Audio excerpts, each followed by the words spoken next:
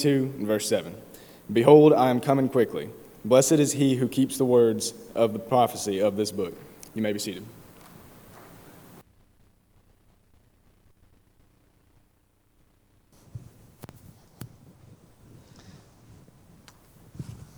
Keep your Bibles turned to Revelation 22 as we finish our series from the book of Revelation this evening.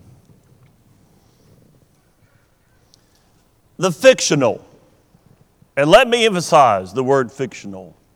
The fictional story is told about a man who asked the Lord a question. The man asked, "What is a million years like to you? Since you are eternity, what is a million years to you?" The Lord said, "Well, it's just a minute. It's just a minute in my sight." The man said, "Wow.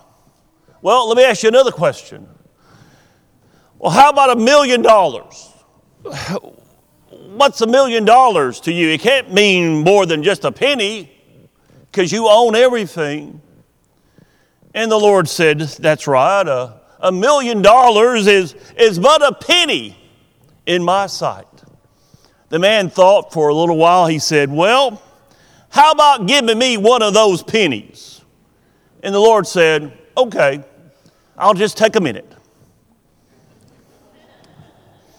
Tonight, we're talking about the Lord's return.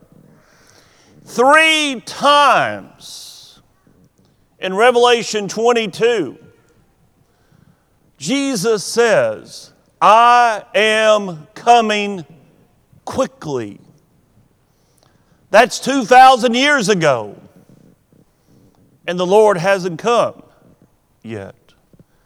You see, our perspective is different from the Lord's perspective.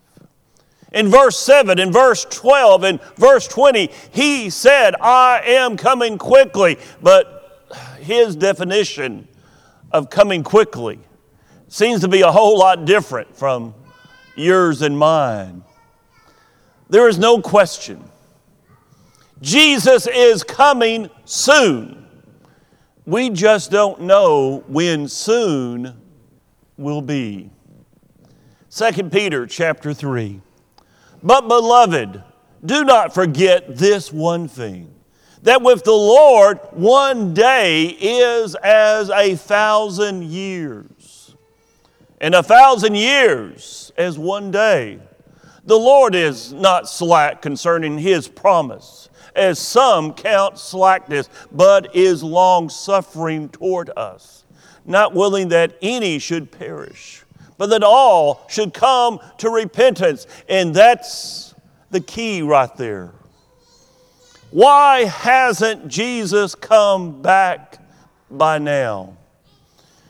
It's to give people just one more opportunity. Just one more opportunity to repent. To have an opportunity to make things right. From our perspective, Jesus has delayed his coming. He's delayed it for 2,000 years. But it's to give everyone a chance to repent. And my friends, that's grace. It's grace that God is giving our friends, our family members, another day, another week, another month, another year to make the biggest decision that anyone could ever make. But folks, we have a job to do. They won't make that decision unless we tell them about Jesus.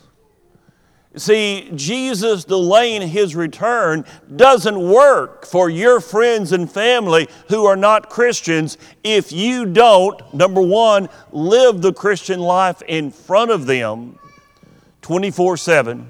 And number two, if you don't tell them, if you don't encourage them, if you don't help them to try to see Jesus living in your life always.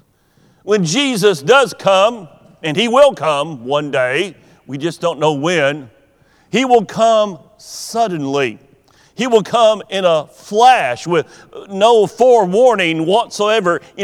I don't know if you do this at your house, but we have that Alexa little gizmo, and we have it to remind us. I mean, every day, reminder, to do this. Have you turned this off? Have you called this person? It's our reminder app, okay? And it gives us a warning that we need to do something. Well, Jesus is not going to give us warning. He's not going to say, well, I tell you what, I'm going to come back. You got one more week. You got one more week to make things right. He's not going to do that. When He comes, He will just come. We'll have no warning whatsoever. For when Jesus said, I am coming quickly, He not only meant shortly, but suddenly as well. The Bible says it will happen, 1 Corinthians 15, it will happen in a flash, in the twinkling of an eye. And there, He's back.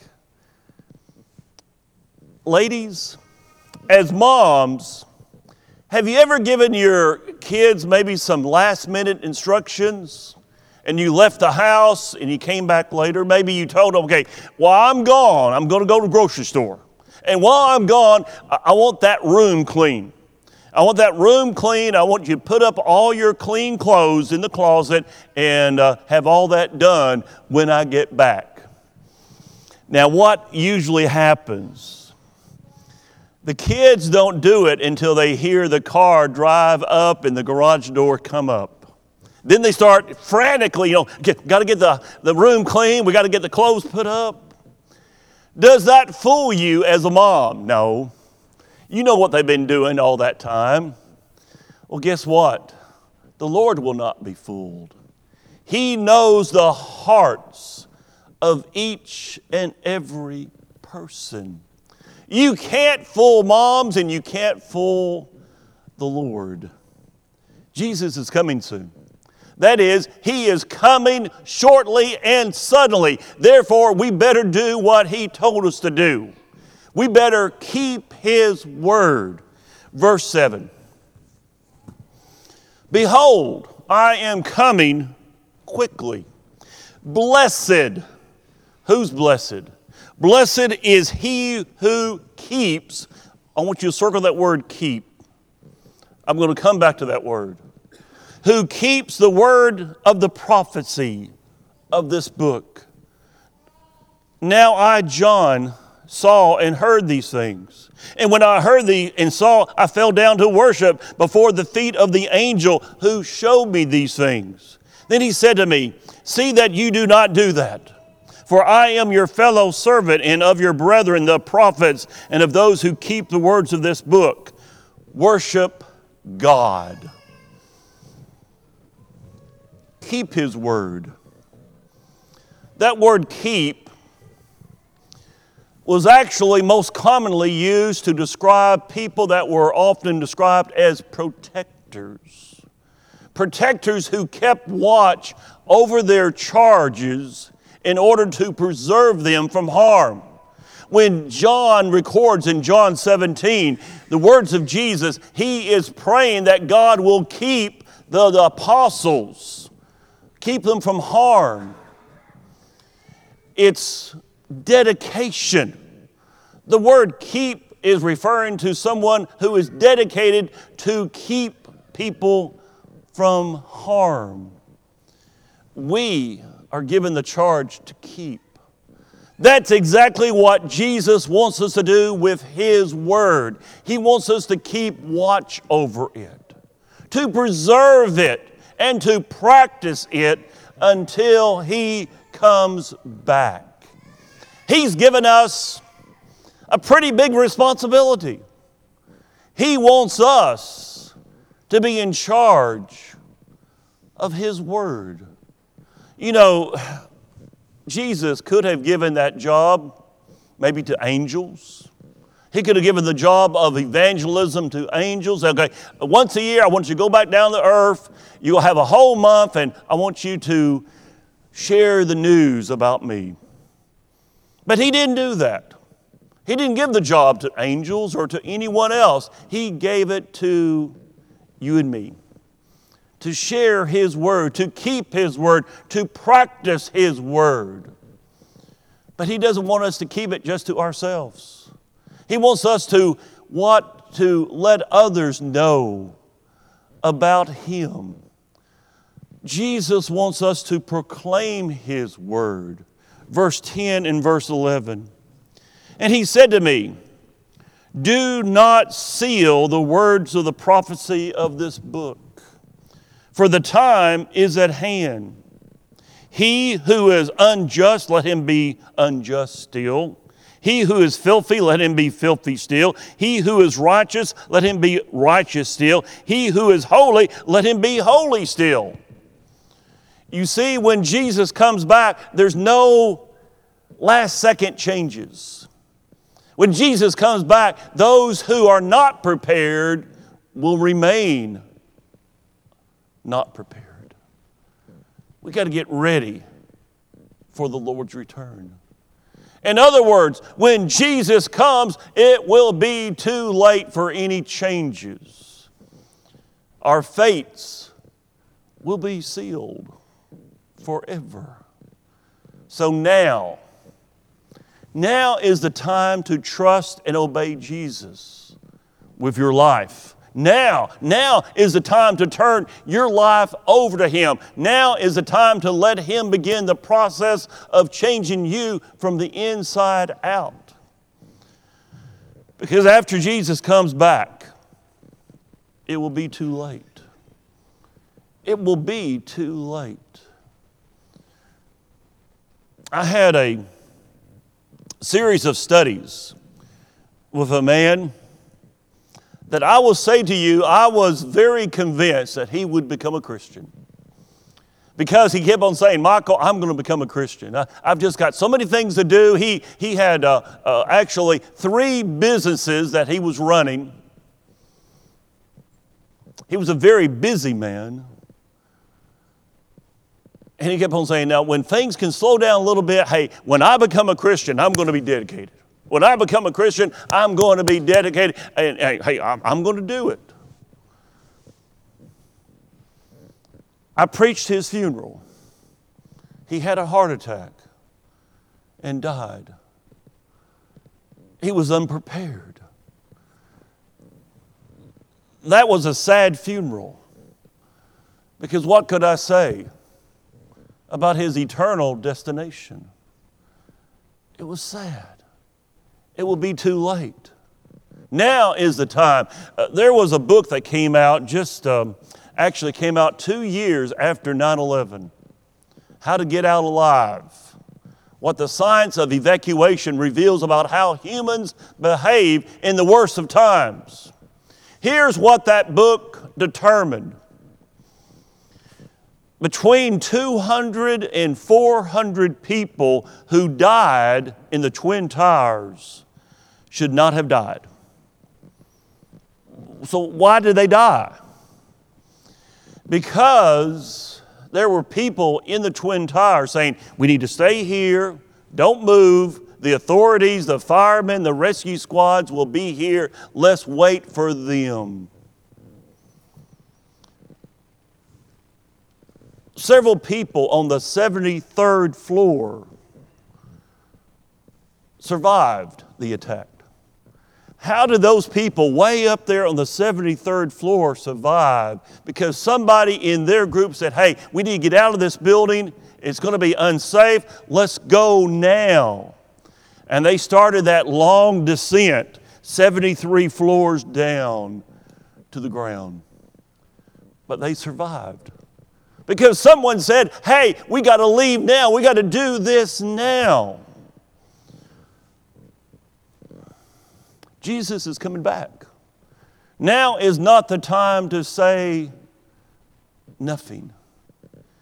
In our world today has become extremely un-Christian-like. In fact, I would say almost to the point that it's anti-Christian. Things are different from the way it was, say, 30, 40, 50 years ago. Values have changed. Moral standards have certainly changed. And it's to the point now that sometimes as a Christian, we just think, well, I'm just not going to say anything. I'm going to be quiet. I don't want to get involved. I'm not going to voice my opinion.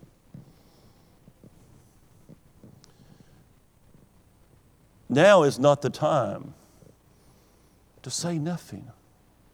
Now is the time to stand up and be counted. Does that mean we might get a little ridicule along the way? Yes, we probably will. Does that mean that we're going to maybe lose a friend or two along the way? Yes, we probably will. But it's time now to stand up. The world needs Christians more today than any day that I have ever seen in my lifetime. We need to stand up. I had a conversation just 7 years ago with a man that had not voted in an election for decades. And I asked him, I said, we need your vote. We need you to stand up. And we need, there are things, that we need to try to change. He said, I just don't want to get involved. Now is not the time to stay on the sidelines. Now is the time to get involved as much as possible and let people see the reason that we have hope. Let people see Jesus. It is our hope. It is our wish.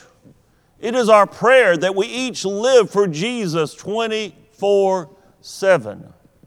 I say that twice a day, Monday through Saturday, on our videos. We got to say something because we have people that are going to die like they died in the Twin Towers. But this death will be even worse because this death will be for all eternity. People's lives are on the line and we cannot afford to keep quiet. Instead, shout it as loud as you can. Broadcast it until everyone knows the way out. Proclaim God's word until Jesus comes again. More than that, practice God's word. Do what He says. Observe it in your own life. Verse 12. And behold, I am coming quickly, and my reward is with me, to give to everyone according to what? His work. We will be rewarded. God is fair. God is fair. Because He doesn't reward based on results. He rewards based on effort. It's not my fault that man who I thought was going to become a Christian, it's not my fault that he died with that heart attack as a non-Christian. Because he heard the gospel more times than I can count. I did so many lessons with him. You see, God wants me to give an effort to spread the news. What happens to each person's decision is going to be between that person and God. I am the Alpha and the Omega, the beginning and the end, the first and the last. Jesus is all of it, from A to Z, from start to finish. Blessed are those who do His commandments. We've got to do what He says, that they may have the right to the tree of life and may enter through the gates into the city. That's what I want. I want to be in heaven. I never met my father's father. He died just shortly before I was born. He was the elder in our community that everybody turned to. Even people outside the church would turn to him. I want to meet him in heaven. I look forward to meeting him in heaven. People say that I remind them of him. That's a tremendous compliment to me in my family. One time, a man was staying in a foreign country.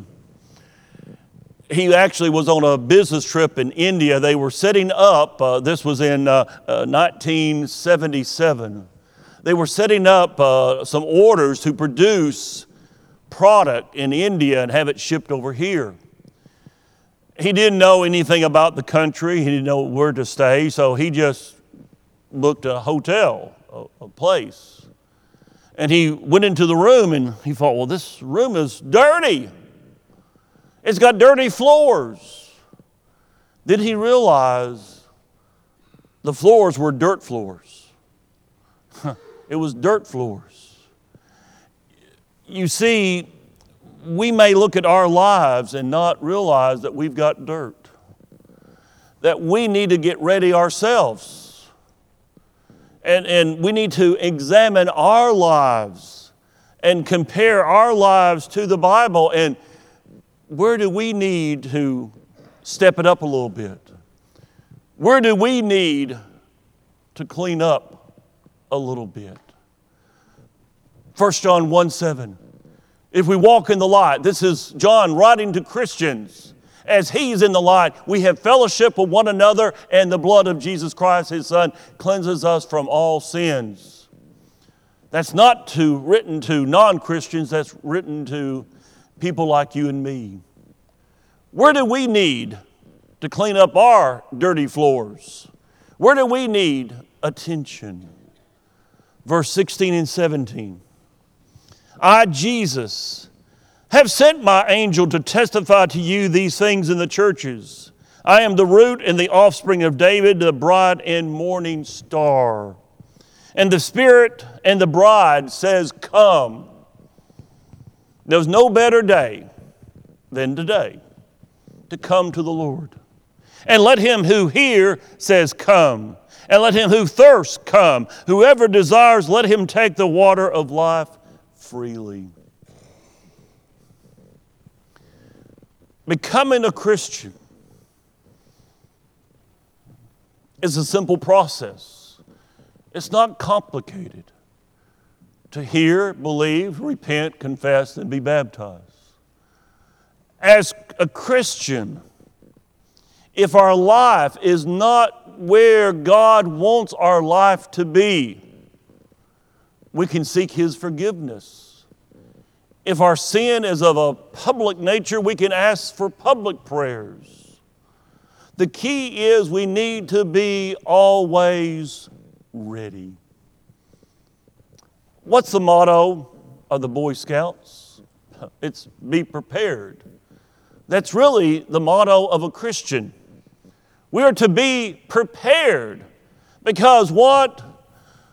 We need to get ready for the Lord's return. Could the Lord return tonight? Yes. Tomorrow? Yes. Next week? Yes. Next year? Yes. I don't know when, but He will return. Ted Kidd, he planned it all out. Ted and Janet had been dating for some time. He knew that Janet was the woman for him. He had asked his great-grandmother for her ring. Would you mind, you've told me before I would eventually receive that ring. Could I have that ring to give to Janet? It was a 2.5 carat solitaire. Pretty nice. He planned it all out. I mean, he reserved a reservation at the most romantic restaurant in town. And he had already hired a violinist And as soon as he dropped down to one knee, the violinist walked up and started playing. And he popped the question. And she said no. She said, I want to marry you, but right now is not the time. There's too many things in my life going on. I can't get married right now. So Ted said, okay, I'll wait. Ted went through 13 more proposals. Every time she said no. Until finally Ted thought to himself, okay, I had proposed 14 times. She has said no. I'm going to give it one more shot. So he decided to, once again, he got the restaurant ready. He got everything set up. And he was all ready to get down on one knee. And Janet said, I've got something for you. And she handed him a box, a wrapped box. She said, would you open that? He opened it. Inside the box was a cross-stitch little plaque, and it said yes. All those years of wooing and courting Janet had finally paid off. We think, wow, 15 proposals. That's a lot, isn't it? Folks, that's nothing compared to what God has done. The Lord is wooing and pursuing sinners all the time, inviting us to come spend eternity with Him. Please don't put it off any longer. Those who are watching right now on Facebook and YouTube, contact us. We want to help you to become a Christian. Don't put off that decision any longer because you don't know how much time you have. Just say yes. Say yes to the Lord today. He is coming and He wants to find us keeping His word, proclaiming His word, and practicing His word. And finally, He wants us to preserve it. To preserve His word until He comes. Don't change God's word in any way. Don't add to it or take anything away.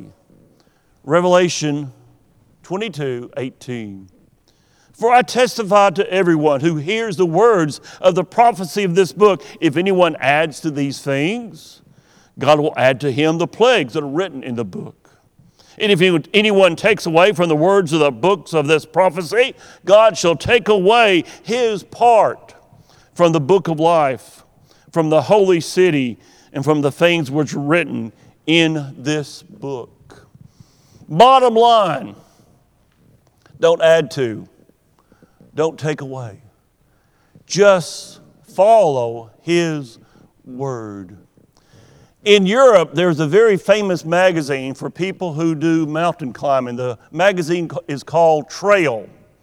In their history of publication, they've only had to do one special publication.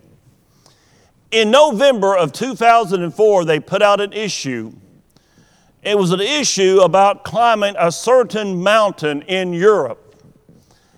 Unfortunately, they made a mistake in the article, in the magazine.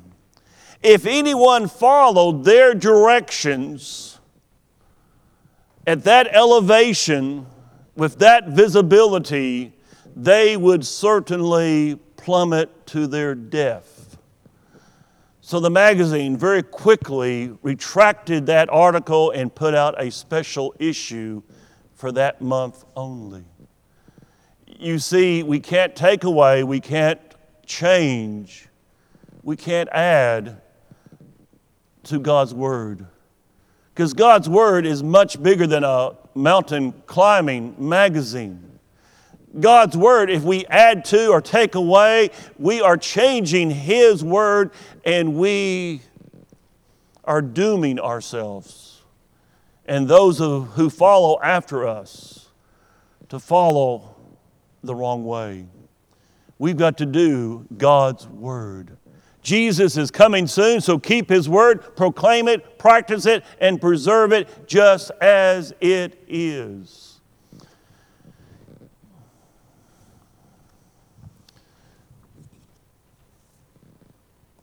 A really sweet lady sent me a video of a church here in Arkansas that had decided that God's Word was not going to be applied to life as it is today. They had decided that they would accept the gay agenda. They would accept it. They said, well, we'll just do it. It's okay. We know what the Bible says. We know what Romans 1 says. But, hey, that's out of tune.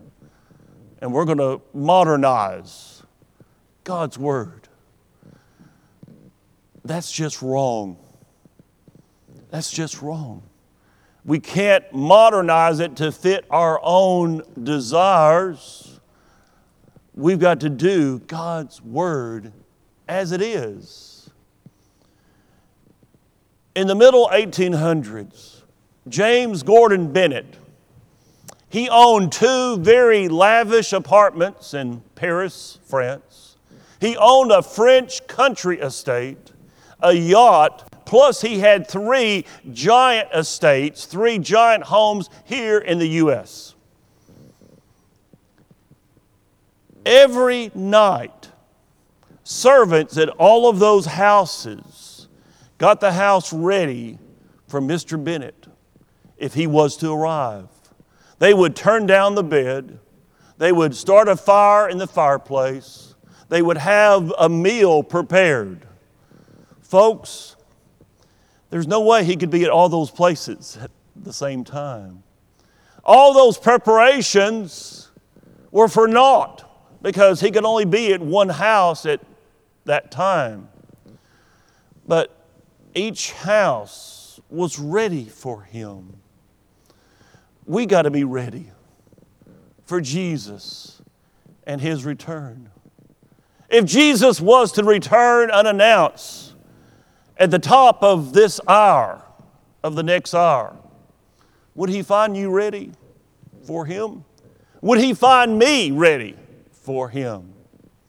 What in my life do I need to change? What area needs a little attention, needs a little correction? What do I need to do? If I'm not a Christian, I need to become a Christian. Plain and simple. There is no hope outside of Jesus. No hope at all. As a Christian, do I need to seek forgiveness? Have I put God second in my life?